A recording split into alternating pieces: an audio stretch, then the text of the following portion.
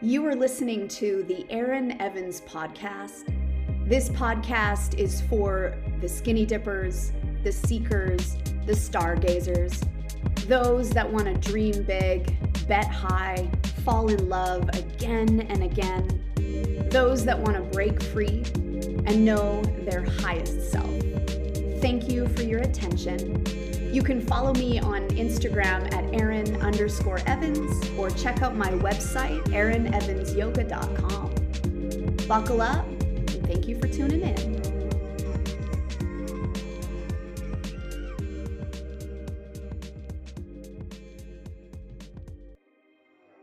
Hello, my beloveds. It's me, Erin. I used to joke that I grew up with friends that had really hot names like Karina and Natasha. And I would go out with them and we'd meet some sexy humans and they'd be like, "Oh my God, nice to meet you. I'm Karina. I'm Natasha." And I had to say, I'm Erin. It's not a bad name. It's just not exotic or particularly sexy. But anyway, not the point of today's conversation.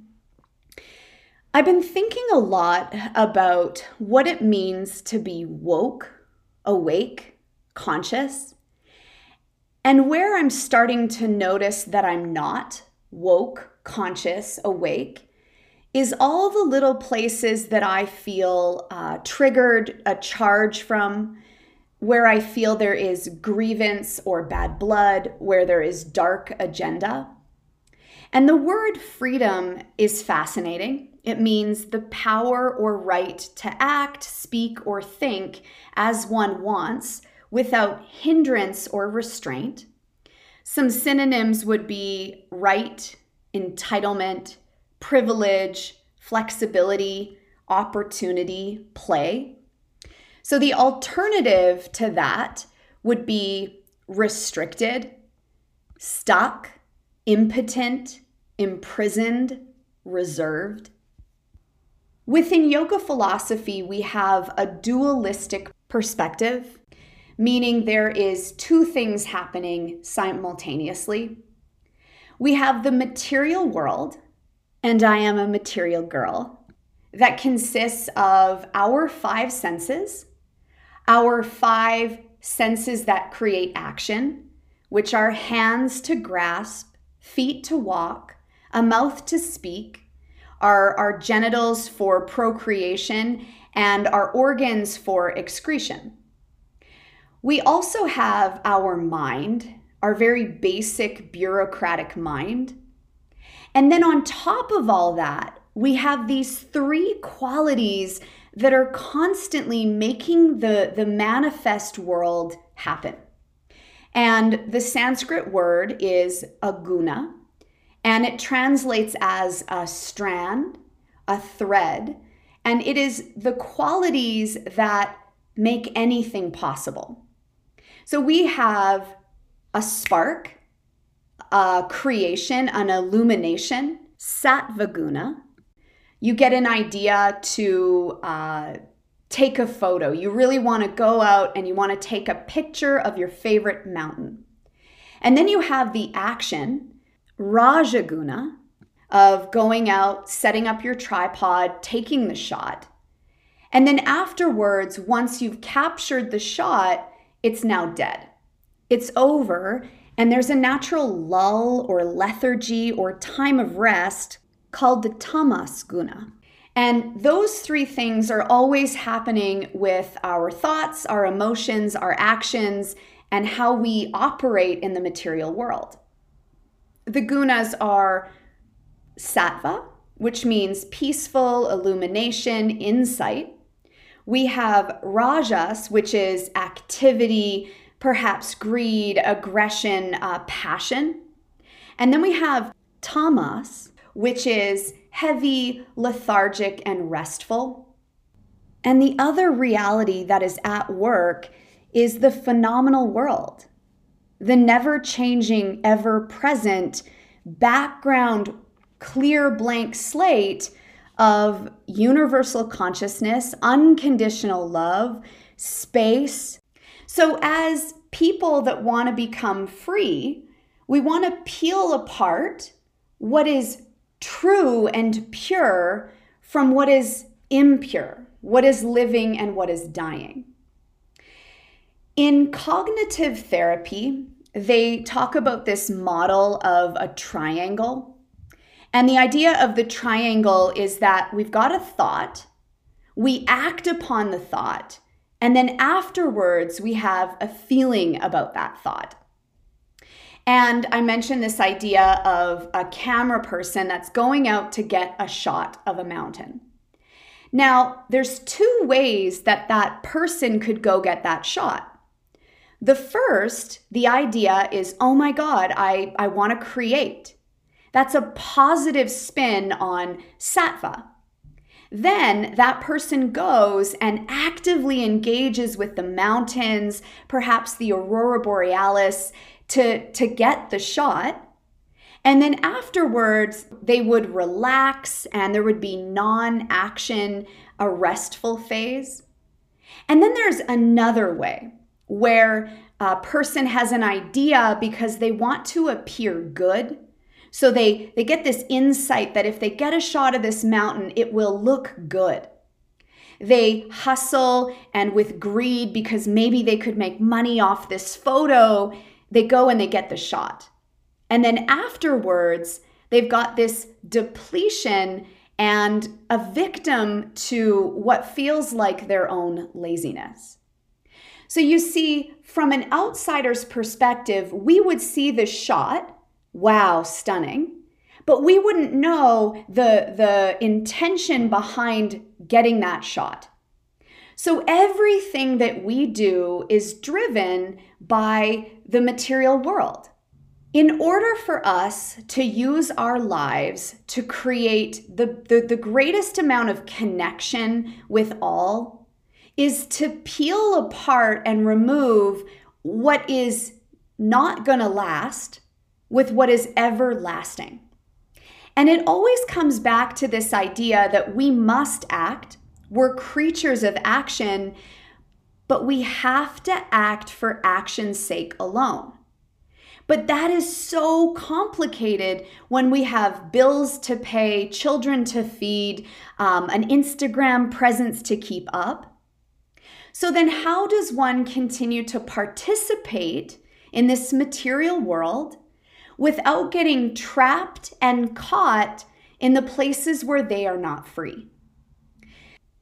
Take a moment and consider where you're not free, where there is a charge, where there is something that you have not yet let go of, processed, or truly integrated that still gets a little bit of juice from you.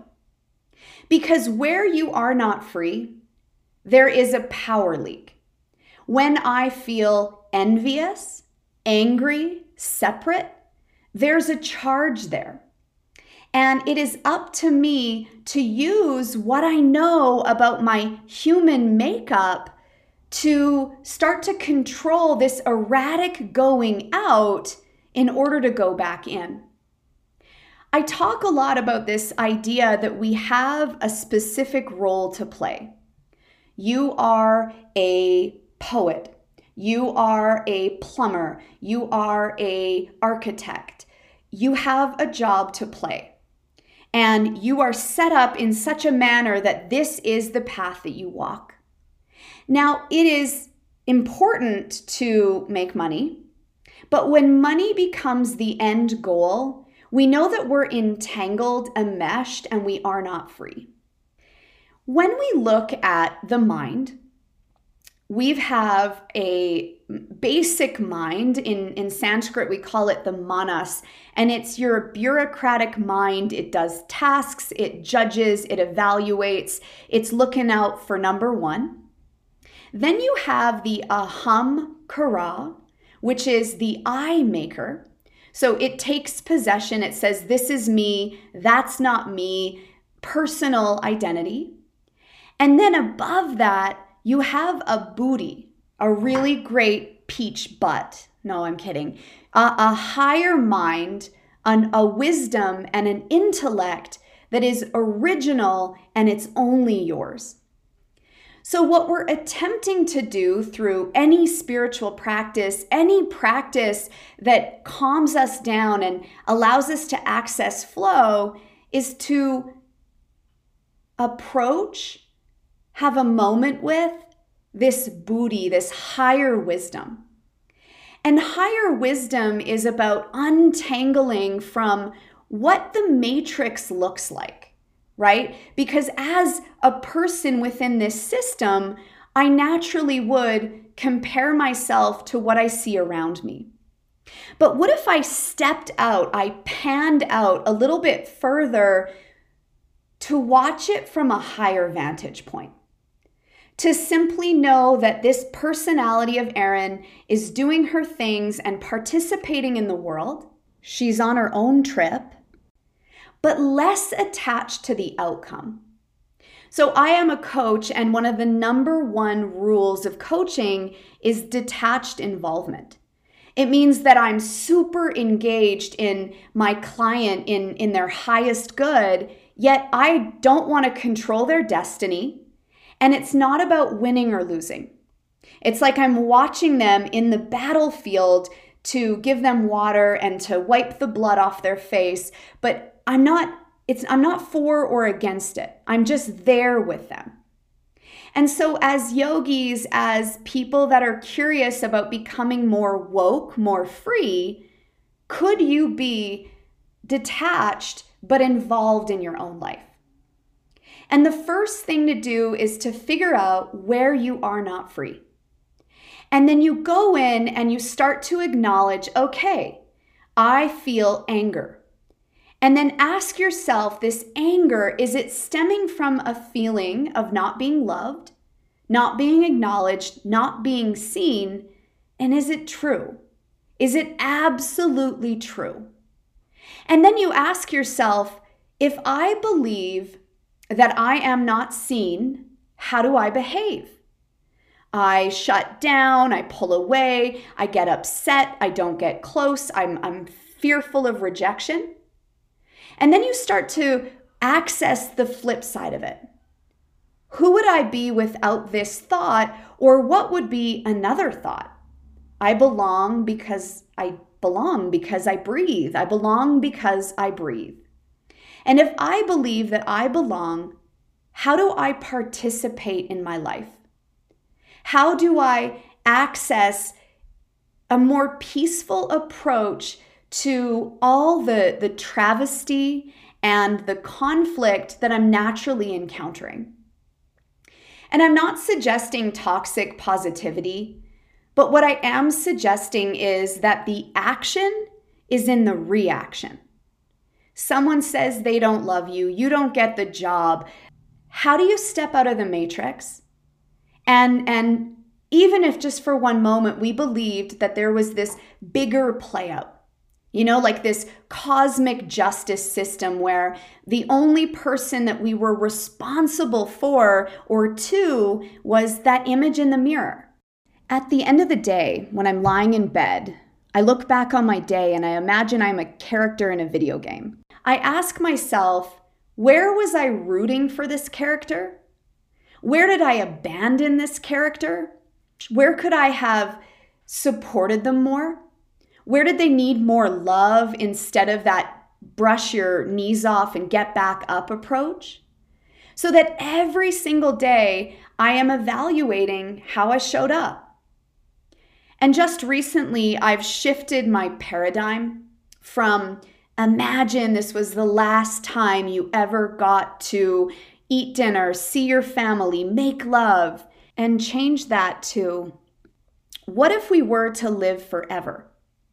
If I am to imagine that I am to live forever, I want to clean it up. I want to clean up the places where I could have been more succinct, more present, places I could have been more for myself, and evaluate if it is not bringing me peace, what is my option? Because we're going to continue to encounter things that rub us the wrong way. And if you listen to my podcast with Tiago Prem, he talked about the waves of karma and that we will continue to encounter that same karma until we decide to behave differently. So to be free means that I'm no longer so strongly attached, triggered by what's happening in the outside world. I go back to my center. I go back to myself, my high self, the part of me that is not material, not my body, not my age, not my looks, not my organs of sensing the world, but that part of me beneath it all that is unaffected and unshakable. To be woke, to be awake, to be conscious is to watch your repetitive, non-conscious processes of seeing, hearing, tasting, touching, and starting to watch the way that they work themselves out in every scenario. Because the material world is for sensing, it's for experiencing, it's for enjoyment. But there's a part of you that is way bigger than that, way more important than chasing that next high. So who are you when no one is watching? Where are you stuck? Where are you still in pain? The time is now, and we are the ones we've been waiting for. If you liked what you heard, be sure to rate and subscribe to this podcast. As always, I am so grateful for you, and I am a seeker just like you, a work in progress, and we only get where we're going together. Go in, ask yourself the hard questions, and let's get free.